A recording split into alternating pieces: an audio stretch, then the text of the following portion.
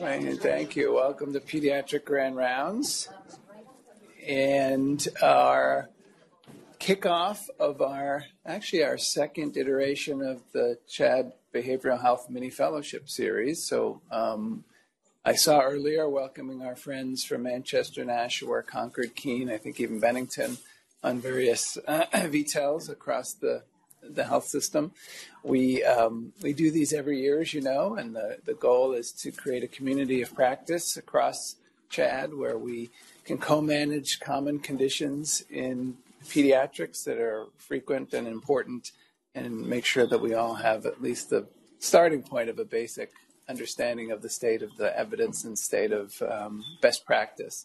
And then with e-consults and other tools can implement that process. So we're kicking that off, and we'll be going through psychiatry, psychology, and behavioral health over the next 6 months. So it is the 20th of November. We will not gather next week, and we wish you everyone a very happy and healthy Thanksgiving holiday. I have to look back a little bit to last week as well, in that you might have seen on the slides running before, I missed an important opportunity to note and thank all of our advanced practice nurses who were celebrating Nurse Practitioner Week last week, and hopefully we enjoyed that on Friday. But yes, I see Anne, and you're going to clap. You can start the clapping. Let me see if there are others in the room as well of our nurse practitioners. It's a huge cohort. And we also celebrated on Monday evening a retirement, a graduation, I think of it as Katie Driscoll, who had been in our intensive care nursery for at least 35 years, but also told stories about being a nurse in the old inpatient unit in PICU, both in the old hospital and here, retired after a long and dedicated career. So much good going on. But to get to our Grand Rounds and our Behavioral Health Mini Fellowship, I'm really pleased to welcome someone who's, I thought you've been to this podium, but not in a Grand Round setting, Susan Pullen.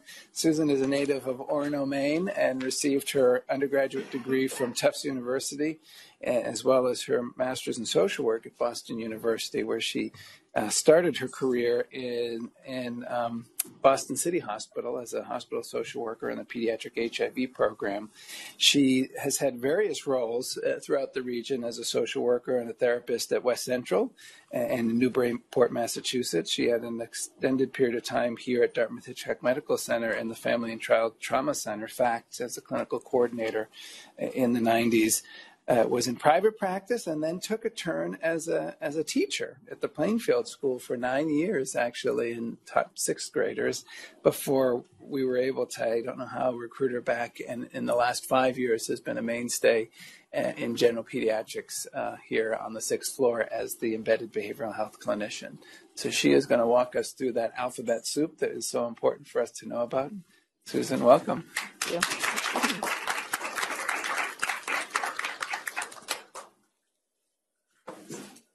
You're on. Yes. You should be on, yes. Message her. All right, thank you.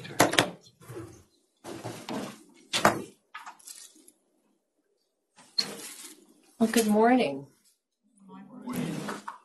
Today we'll be talking about evidence-based therapies to treat and improve mental health. We'll be learning about the applications of these practices through case discussion. I hope this will be helpful as we think about patient care from the perspectives of our diverse roles in various services in CHAD. Yes, it is good that we are all in it together, and we really are. We are all impacted by mental health challenges at some point in time. Ourselves, our families, our friends, and of course, our patients. My role as a BHC is to support the mental health care of patients. I collaborate with the team, complete assessments, provide brief interventions, and short-term treatment, and coordinate with mental health providers in the community. Today we'll be talking about cognitive behavioral therapy, behavioral activation, exposure therapy, mindfulness-based stress reduction, among other evidence-based practices. As a BHC, I often draw upon several of these practices in work with patients. It's amazing to think about the power of human thought, literally the driver, the collection of human experiences throughout time, for good and for bad. There are 7.7 billion people living on the planet today. We're all thinking thoughts. Cognitive behavioral therapy is about working with thoughts to improve feelings and behaviors. What are cognitions? The mental action or process of acquiring knowledge and understanding through thought, experience, and senses. Experiences can be things like memories, emotions. What's metacognition? The awareness and understanding of one's own thought process. The cognitive triangle helps us to really understand the connections between our thoughts, our behaviors, and our feelings. This model informs many behavioral approaches to improving mental health and well-being. It shows us that if we can change our thoughts, we might change our feelings, or if we change our behaviors, we might change our feelings. So let's start with a little exercise around CBT and automatic thoughts about public speaking, for example, doing grand rounds. A thought that a person doing grand rounds might be, if I don't nail this, I'll lose my credibility with the team.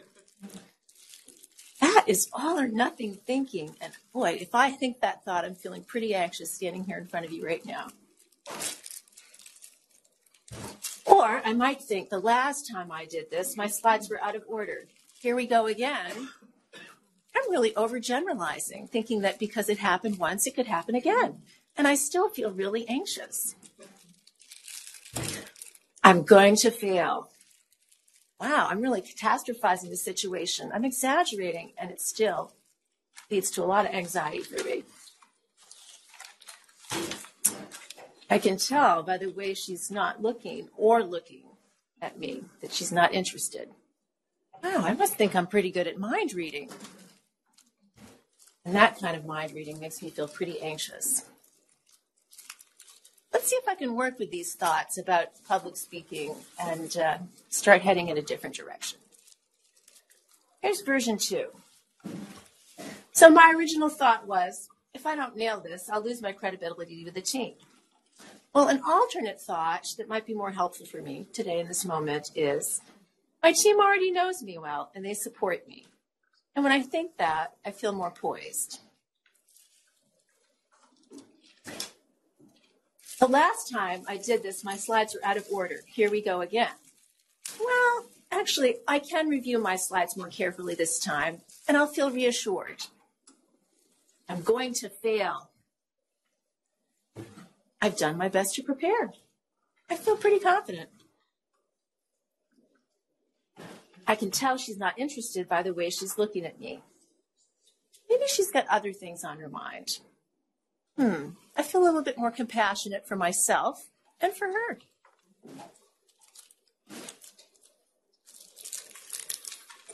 So hopefully kind of running through some automatic thoughts about public speaking put us in a place where we can begin to see how working with thoughts can change the way we feel. So with all of these therapies that include cognitive behavioral strategies, among others, the behavioral health caregiving relationship is at the center of helping patients.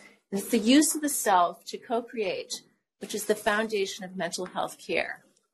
So this lens, this relationship, seeks to empower. Of course, working with children, it's developmental. It instills hope. It's safe, respectful, and reflective.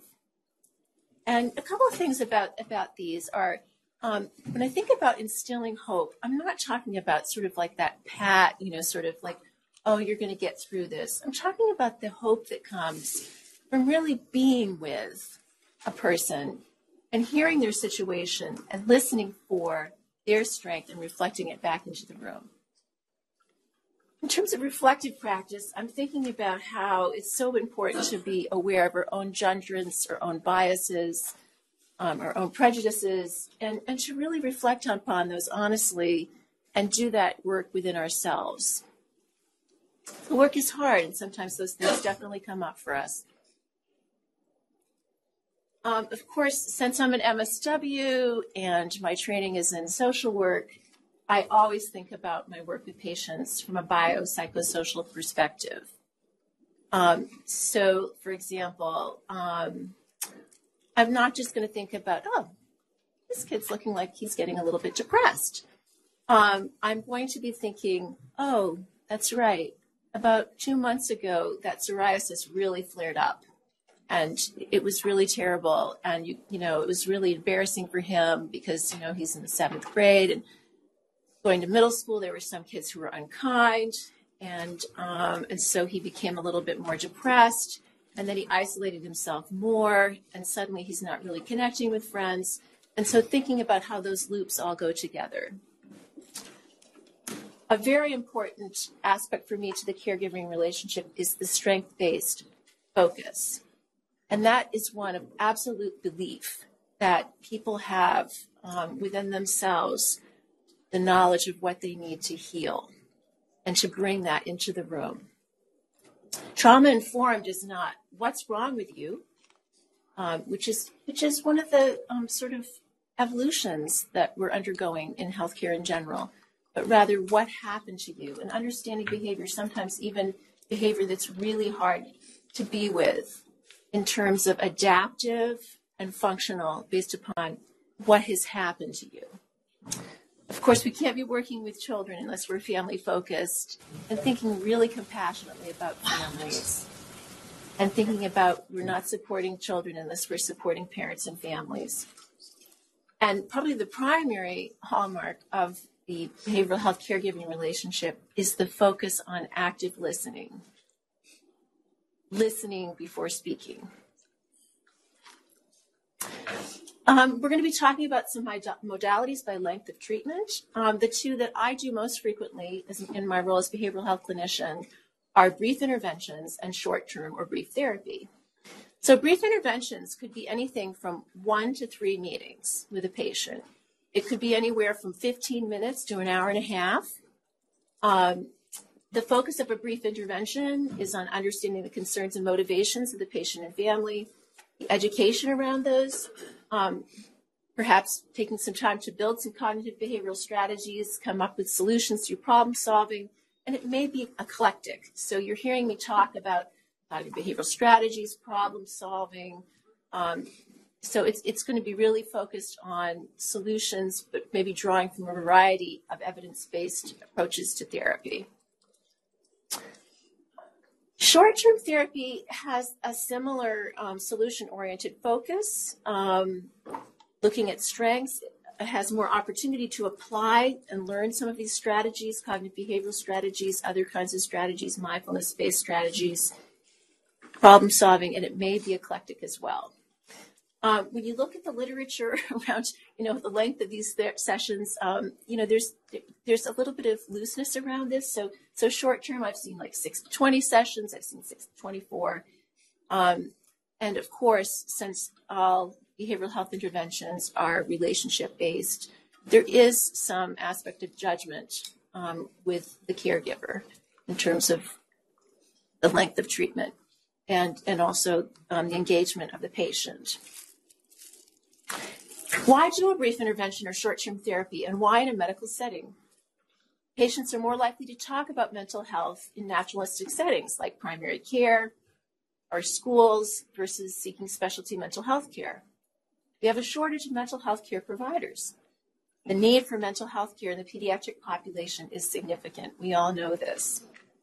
We don't know when, if patients will return for care, so we have opportunity in that moment. Physical health, mental health, and social conditions are related and impact overall wellness or, conversely, illness. We might be the one person who can make a difference. And, in bold and caps, short-term evidence-based behavioral therapies are effective. What is the brief intervention? Typically, it involves some form of assessment. It could be using a norm grading scale and getting that data. It could be taking a brief history. It could be reviewing the chart. Some form of assessment. What is the primary concern? And then it typically involves some kind of education around the primary identified concern. Then some kind of an intervention. This is part of, supporting patients, working together with patients, and instilling hope, and a plan, which is typically a very immediate plan because this is a brief intervention. Follow-up. We cannot assume that it will happen, right? It might happen and it might not. So as we're doing the brief intervention, we've got that lens on, okay, this is today. What do we want to get done today? This may be it. And this is the future, potential future that we could be thinking about going forward if it happens. So here's a brief intervention case example. We have a Caucasian middle school boy who presented with his mother. The complaint was insomnia, which started 4 to 5 months ago. And now he's coming into his parents' room nightly.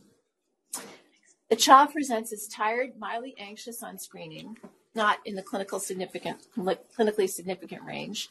He seems initially skeptical about the appointment, but motivated to get more sleep. And the mother presents as capable, concerned, and frustrated. She wants her son to stop coming into her bedroom every night.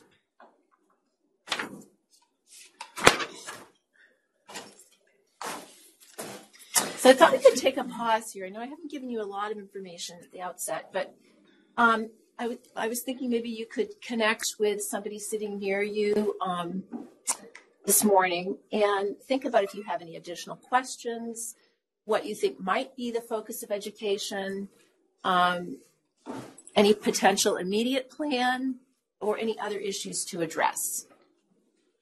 So within the realm of these questions, why don't you just take a couple of minutes and talk with each other?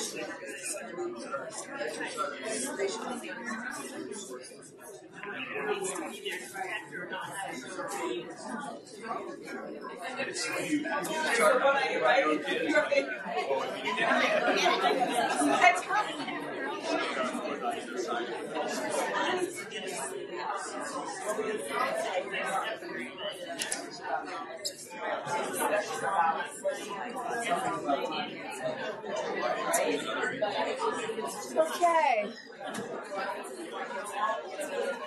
I'm curious to hear about what some of the questions were that had come up for people. Yes, which is a good thing. Yes. Yes.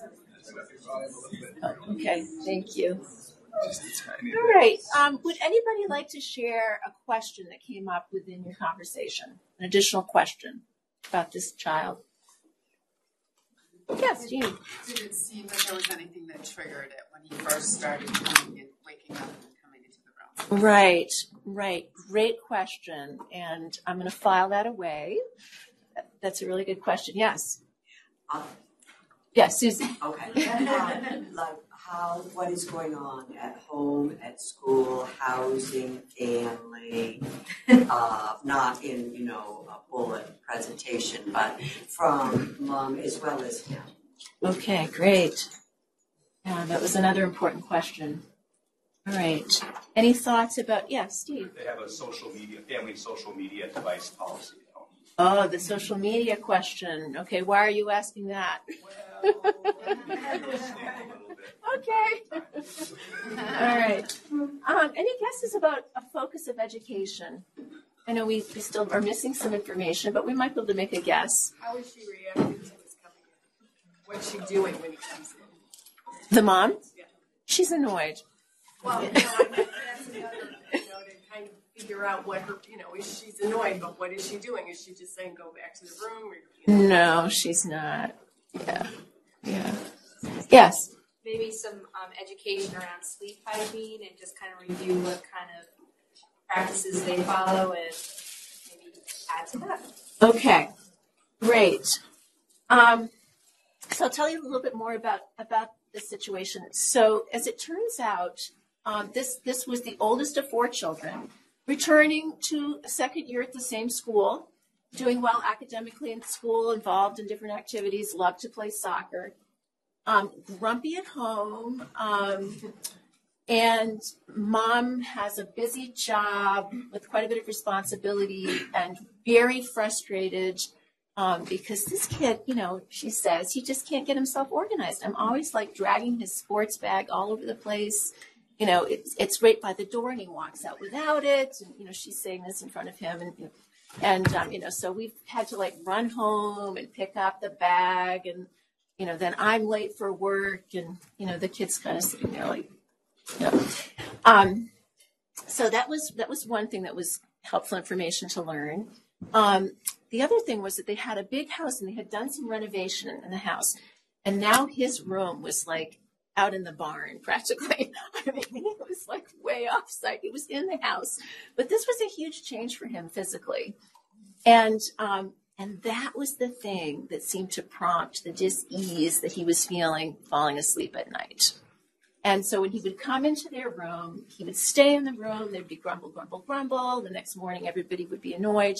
But this pattern had been going on for a couple of months.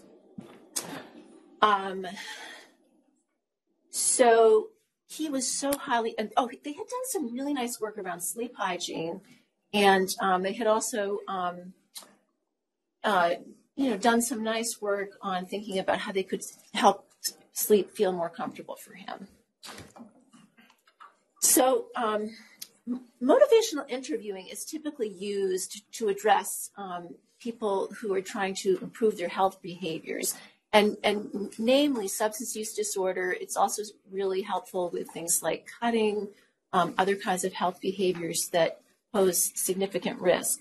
But it's just such a beautiful model of working with patients to identify their priorities and their concerns. And so when I'm doing a brief intervention, I've got an hour. I am going straight to, what is your concern? What is the kid's concern? I want to sleep more. I'm exhausted. What is mom's concern? I want him out of my room. Okay, so how confident is the patient about his ability to change? And what tools does he need to feel more confident? Well, it soon became very clear that a lot of this was about his proximity to his parents in the house. And I'm sure developmentally, he's in middle school, he's starting to realize like, I'm getting older. I have to become more independent, and all these things are kind of intersecting for him. So what he seemed to need was his mother's understanding about the situation of what it's like for him to be kind of off in the corner of the house. So as it turns out, there was a room right next to their bedroom that was a spare room that was being used essentially for nothing, the junk room. It was a little inconveniencing for mom because, this is like where I can just go put my stuff and I don't want to worry about it. But she was willing to compromise with him. And we decided that for a period of time that the junk room was going to become his bedroom. So they got a blow-up bed. We talked about all the things that they could put in this room that would make it more comfortable for him. And there was a tablet that he was using for music, but that was getting a little bit distracting for him in terms of being able to settle down. So we got rid of the tablet. We got an alternate source for soft music. And I taught him some progressive guided meditation, which involves having a beautiful green light at the top of your head and imagining it Just slowly roll down your body and relaxing your muscles as you're going along. And he was really good at being able to use these kinds of techniques. And once he was in the spare bedroom, he was falling asleep really well. And he was very happy about that. We worked a little bit with his automatic anxious thoughts about his insomnia. So he would, at the beginning when he was just working out this plan, he would get in bed and he would think, oh God, I'm never going to fall asleep. I'm going to be so tired again tomorrow. I'm going to feel terrible. This is just terrible. And he would have that urge to want to get up and go in his parents' bedroom, And so we would talk about, well, what are some alternative thoughts that you could have, right? And so it would be like, oh, I'm resting. Oh, my pillow is so comfortable. Mom and dad are right next door.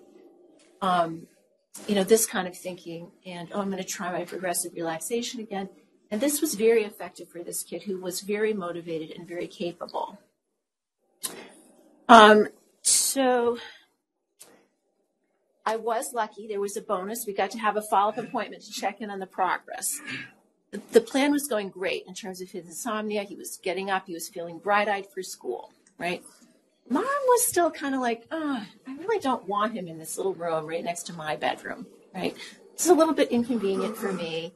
And there wasn't a lot about Dad yet at this point, but I did learn that Dad actually had ADHD. So one more little bit of information, right, for this family. And so Mom was ready to say, I want him to go back to his room. And I said, you know what? I had already made the suggestion to refer for therapy. So I said, things are going so well right now. He's getting sleep. You're not getting interrupted. Why don't you wait until he's established with his new therapist? Keep this plan, and then you can work on making progress in a more independent direction around where he's sleeping. And she was happy with that, and so was he. And we did do the ADHD screening in primary care, and it did turn out that he had ADHD, primarily inattentive type. And the bonus, if there were to be another bonus, would have been to refer the parents for parent management training. So parent management training is this great evidence-based work that clinicians can do with parents, which is often used when kids are perhaps disruptive, sometimes when they're disorganized, when there's some rancor or tension in the parent-child relationship that has kind of gone into a negative direction. And so in the case of this family, I would recommend that it would help them to be able to clarify their expectations for their child, learn how to give clear directions, but especially in the bolded area, increase praise and positive attention for wanted behavior. That's the one thing that seems to, with this parent management training, turn a lot of things around for families. Focus on natural consequences to avoid power struggles. So, for example, instead of turning around and going back to the house to get the bag and be resentful and angry about it, keep going to school. How are you going to solve that problem next time? And then active ignoring of low-level unwanted behavior. I have a short-term therapy case example. This is an anxious female who presents to the PCP mid-fall of freshman year. Family had moved from a European country a couple of years earlier, having anxiety and panic attacks, which started in the spring of 8th grade.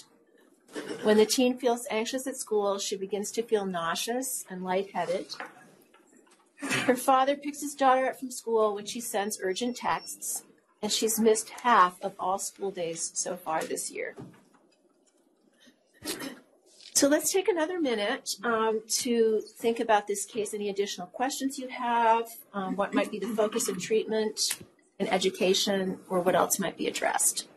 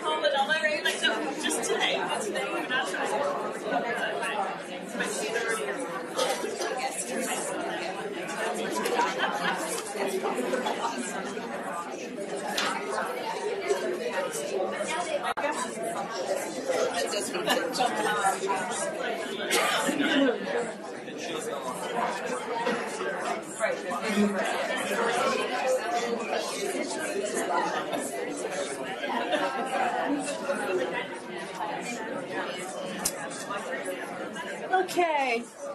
Thanks for taking a minute to think about that. So I'm very interested.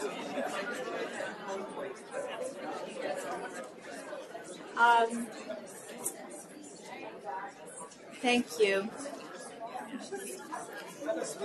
Yes, I know that's good. So I'm wondering if anybody came up with some additional questions related to this case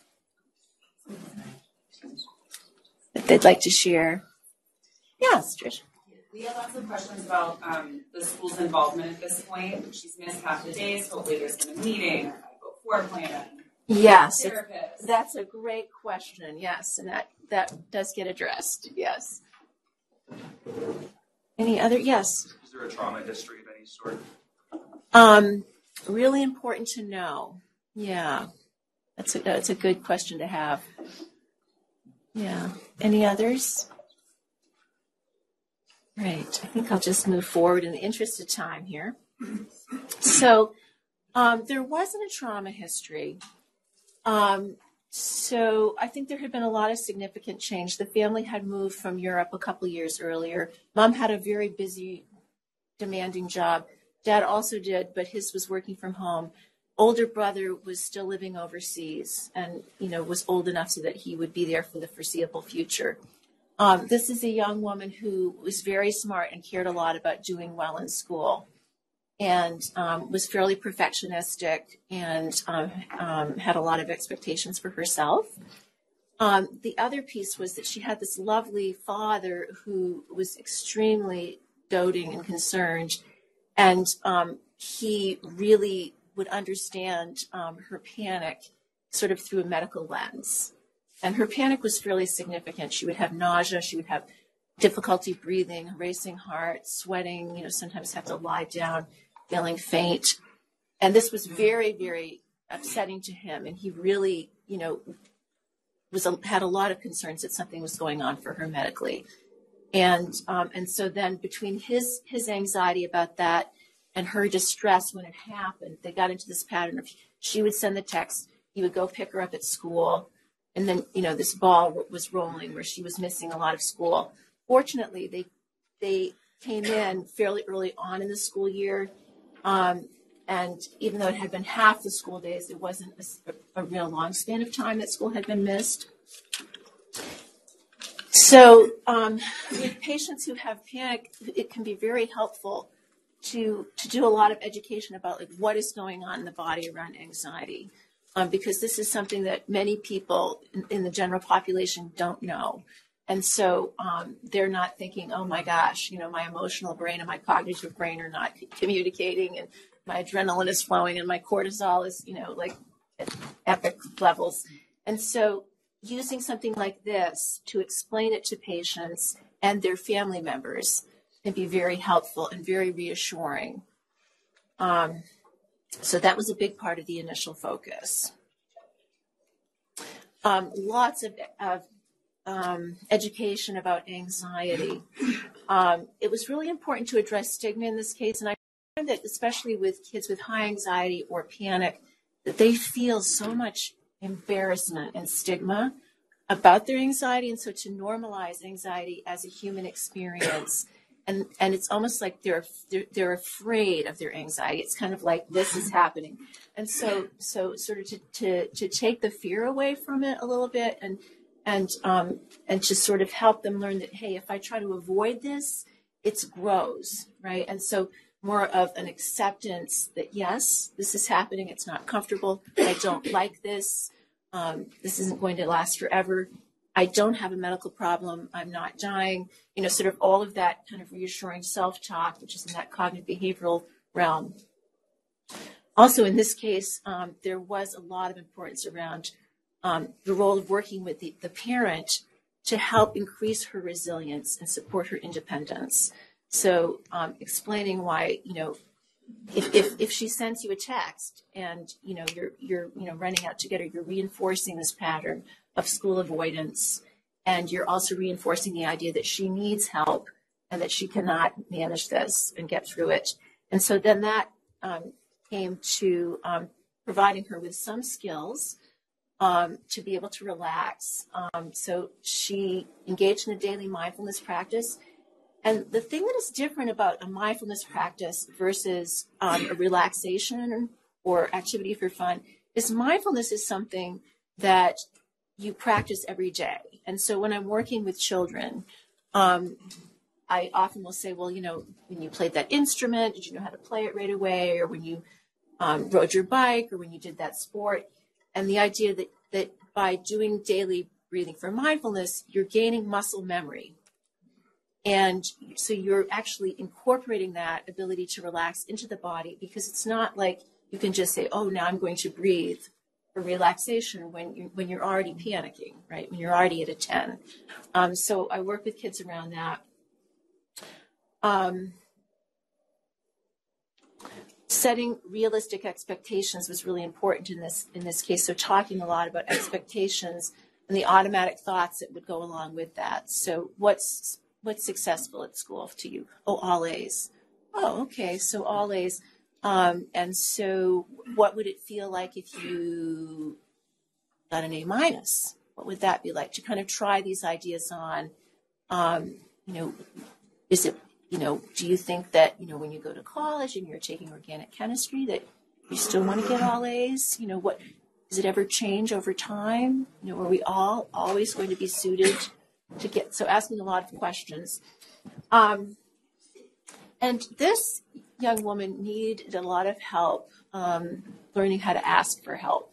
So communication skills, assertiveness training, and problem solving around that. Well, I don't really want to talk to my teacher like in the middle of class.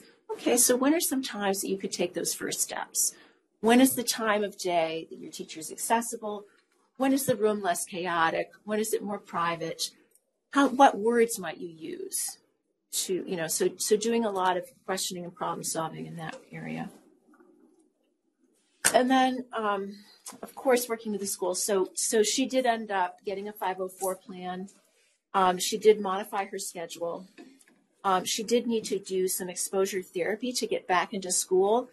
Exposure and response prevention is the type of therapy that actually was originally used with patients who have OCD, and it's a fairly complicated approach to helping people kind of go up the fear ladder and extinguish the compulsions that they have related to their obsessive thinking. But the idea of exposure can be applied across many settings when it comes to anxiety. And so for her, getting re-exposed to school in a gradual way so that she could feel safer and more competent there. So it involved things like identifying her plan for when she felt anxious at school that would keep her in school. Who's the person that she's going to go to? How long is she going to be out of class? What is she going to do to manage how she's feeling, and how is she going to get back to class? Managing the stress on her plate. We're going to drop this class this year. You can take it next year, which meant she could have a supported study hall. At the very beginning, she had been so anxious about school that there was a weekend plan. So on the weekend, you're going to drive by the school the first day, and the second day, you're going to drive to the school, get out of the car, walk up to the front door, and get back in the car. And then on the third day, when she was getting back into school, we had that trusted person come out and actually greet her at the door and bring her in. And it sort of continued on from there.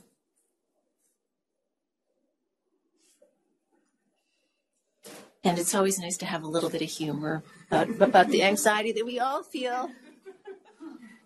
And also, as a former owner of little dogs, it's okay for me to. I used to have 2 long-haired dachshunds. So I have another short-term therapy case example. This is a 17-year-old Caucasian male with a depressed mood, anhedonia, social anxiety, introverted temperament, academically capable but difficulty with focus, time management, and task persistence, exhausted, inactive, overweight, isolates, distracts, avoids, loses track of time, and school assignments often missing or late. I think in the interest of time, I'll just move forward and we can leave the questions and comments to the end. Other things about this young man was that he was the youngest child and had older parents who were still married. The older siblings were quite a bit older and were living, across country. And this was a lovely family. This was a family of people who cared so much about each other and worried a lot about each other. There was a lot of anxiety in the family. And the mom had a pretty serious illness a few years earlier that had been very significant. It was a life-threatening illness in the experience of this family. And this teenager really enjoyed spending a lot of time with his parents and being in the home, and they enjoyed him a lot too. And that, in some ways, was making it harder for him to meet those developmental goals of becoming more independent. And I think, in connection with what had happened to mom, and how very kind these parents were, and how it was really difficult for them to, okay, all right, this is what you need to do today. Just very compassionate. So this young man arrived with very significant clinical depression.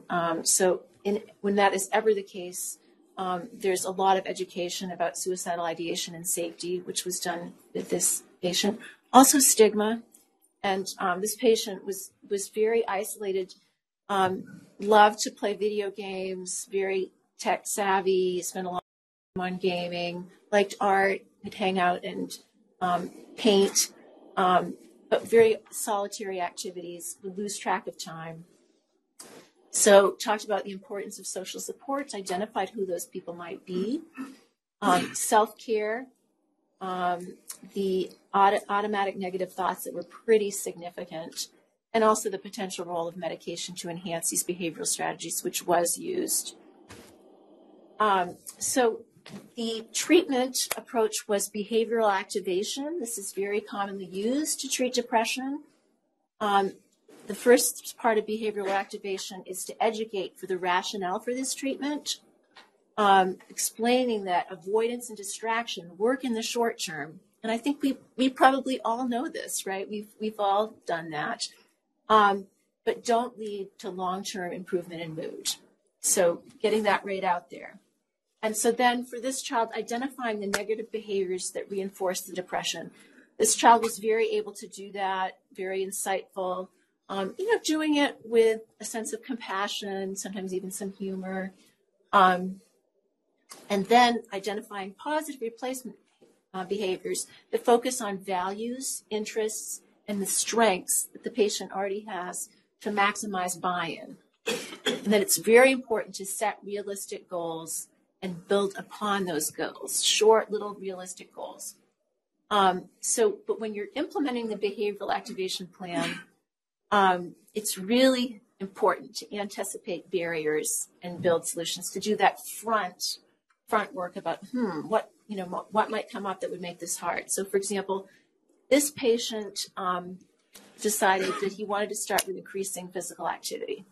So, I could walk the jog every day.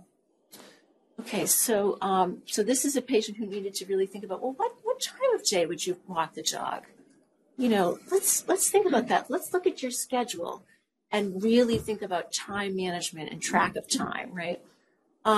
Well, can you think of anything that would get in the way of you following through with that plan of walking the dog? Well, if it rains, I don't know that I really want to go out and walk the dog. Oh, okay, so those days you wouldn't have that for your physical activity. Is there anything else that interests you? You know, I used to go to the gym, and so on the days that it rains, I'm going to make a plan to go to the gym. Okay, so, do you have a gym that you've already been connected to that you want to go to again? How are you going to get there? And then increasing the social support. Who are you going to share your plan with, right? So that you can share your successes and get some encouragement when your plan isn't going the way that you hope it will go, right? And so, of course, in this case, for this child, the social support initially was from parents.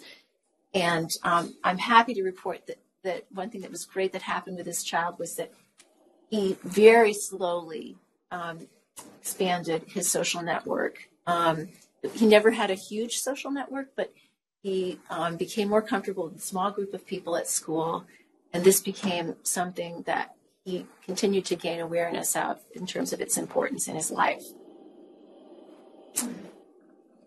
I know we can relate to this one.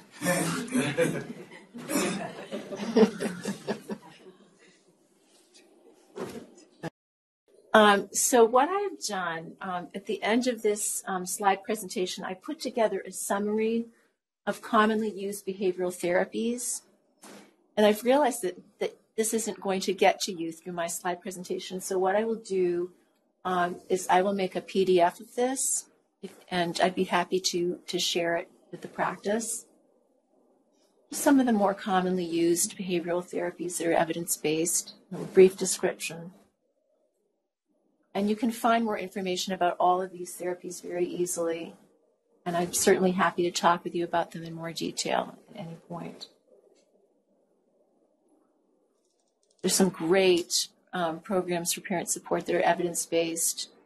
Some of them have developmental content in them based upon the age of the child. Some of them are focused on certain challenging behaviors.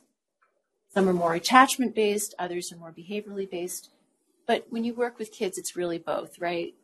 You don't have to have that fight about is it attachment or is it behavioral management. It's really both. References.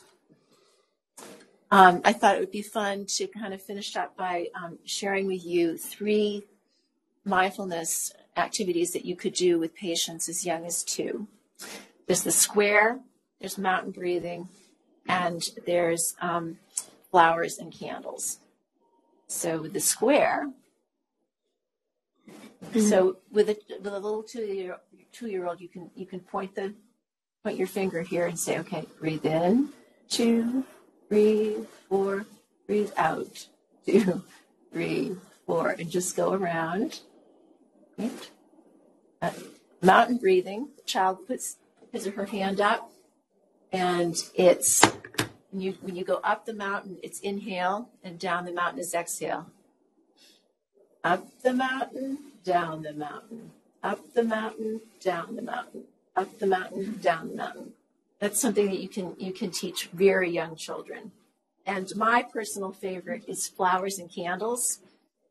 So this is smell the flowers, blow out the candles. And little kids really love that one. I kind of like it too. Oh, there's that cool thing that I was going to do. Actually, I have to thank Paige in the library for helping me learn how to do that. That was like super cool. And this is probably what we all want for therapy, right? Some time to relax on the beach. Thank you.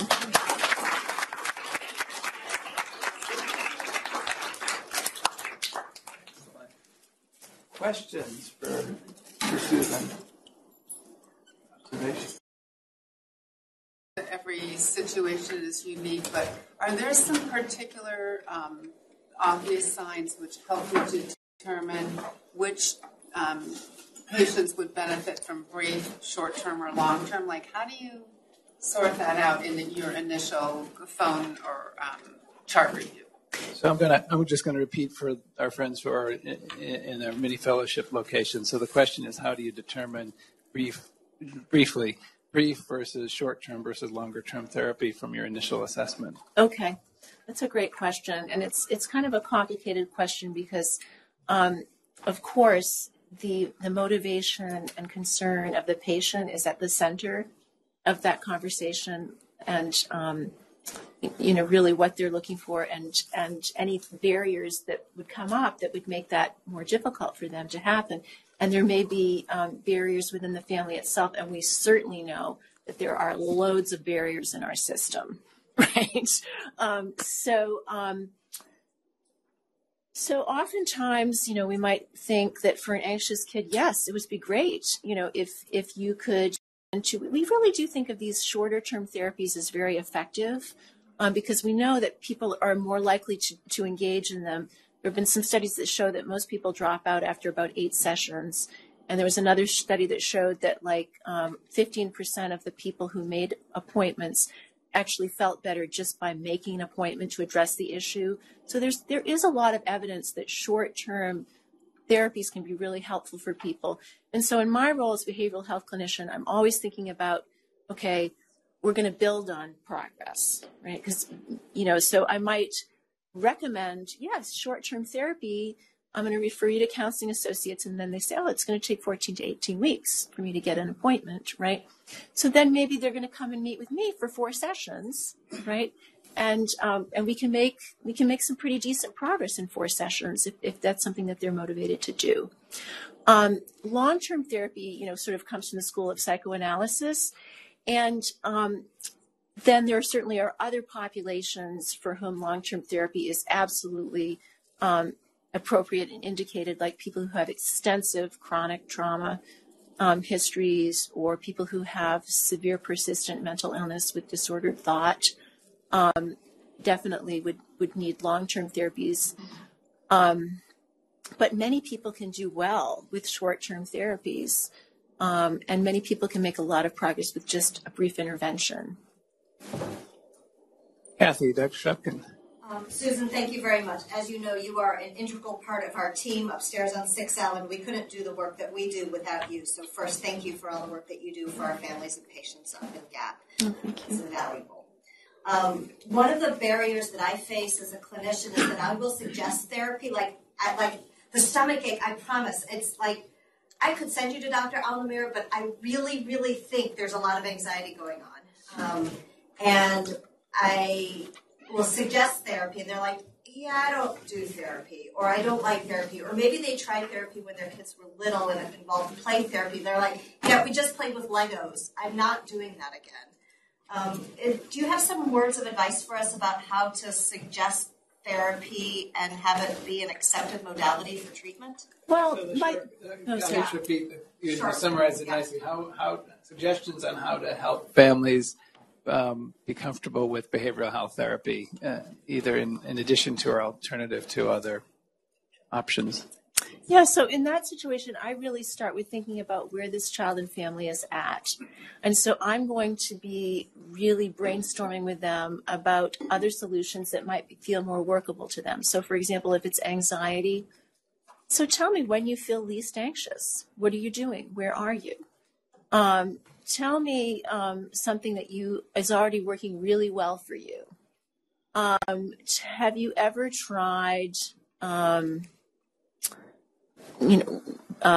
jumping rope? What do you notice about how you feel after you jump rope? So I'm probably not going to spend a lot of time trying to convince them that they should go to therapy.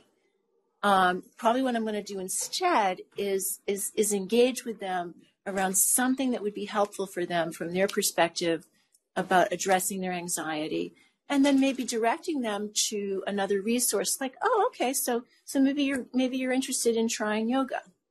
I hope you'll give me a call and let me know how that goes for you. And then maybe direct them to another resource, a book, a handout, a workbook, or some kind of maybe we'll just do some teaching in the office that day about progressive guided relaxation to improve sleep. So maybe they're going to walk out with one thing that day, and maybe a card and a comment like, oh, okay. And if you want to, let me know if you want to engage in therapy in the future if you want more information about this. Call me for any reason. So that's typically my approach in that situation. Yeah. Dan Albert. So I might have missed this, but musculoskeletal complaints are common in kids who have been abused. And I have difficulty eliciting a history of abuse. Can you help me? Yeah. The history of trauma in patients with musculoskeletal health. Yes. Yes. That is a really hard question. We have this traumatic event screening instrument that we can use in psychiatry. Sometimes I think just an opening question like, has anything ever happened to you that when it happened was really, really scary? And if they say yes, oh, is that something that you still think about today? And if they say yes, oh, well, when you think about that, does it still feel really scary? Yeah. So sometimes just a very gentle. We have on our screener. Are you using the DART screen in specialty?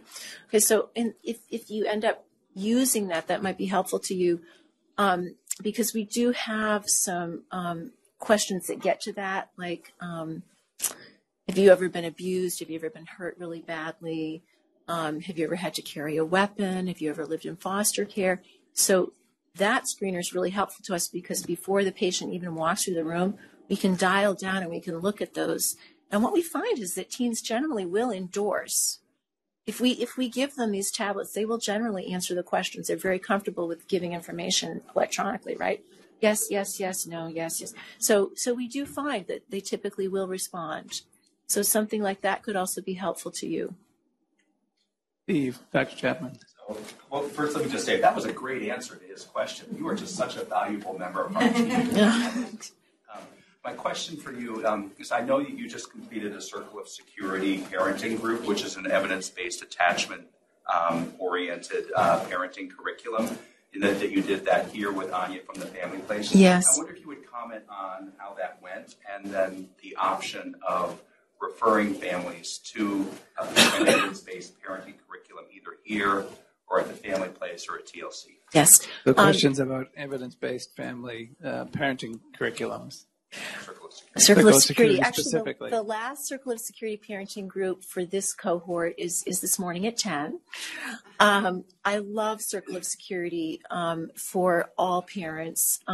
We tend to have parents in our group who have had some really challenging, traumatic circumstances happen with their children, like parents who have lost their children, custody of their children, parents who have struggled with substance use or getting really activated in their parenting and being unavailable or hurtful to their children, but they're coming to Circle of Security. And so Circle of Security is about this idea that it's a model of care for parenting, that there are hands on the circle, and they're bigger, wiser, stronger, kind, and the kid goes out to explore on the top of the circle, which is watch me grow, delight in me, support my explorations, help me. And they come in, fill my cup on the bottom of the circle, comfort me, protect me, delight in me, and organize my feelings, right? It's such a straightforward model that parents across, every demographic group can really understand this. I find my children are 24 and 26, and I still think about this. So a lot of folks who have had some really painful experiences in their relationships with their children learn this way of thinking about their interactions with their children with something called shark music.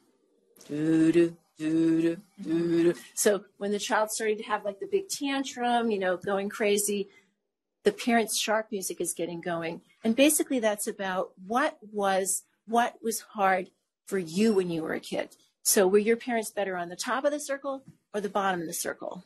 Okay, so my parents were definitely better on the top of the circle. Go explore, and they were awesome like that.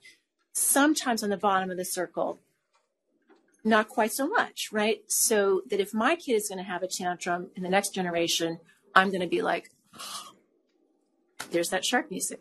Anyway, I hope that we can replicate the Circle of Security group, and I think that it'd be helpful for families across many, many demographics. So 2 wrap-ups. We have everyone's email because you've got the survey that you fill out. So we'll send the PDF that Susan mentioned. The second thing is part of this for the system is that we have the benefit, because this is a adult primary care model that's been successfully implemented across DH, but we're the recipients of a generous donation so that we can bring the embedded behavioral health clinician model that you heard Steve and Kathy rave about here to all of our general pediatrics practices across the system. So part of this is so that you know how to interact with your behavioral health clinician in all of our locations. So one last thanks for Susan.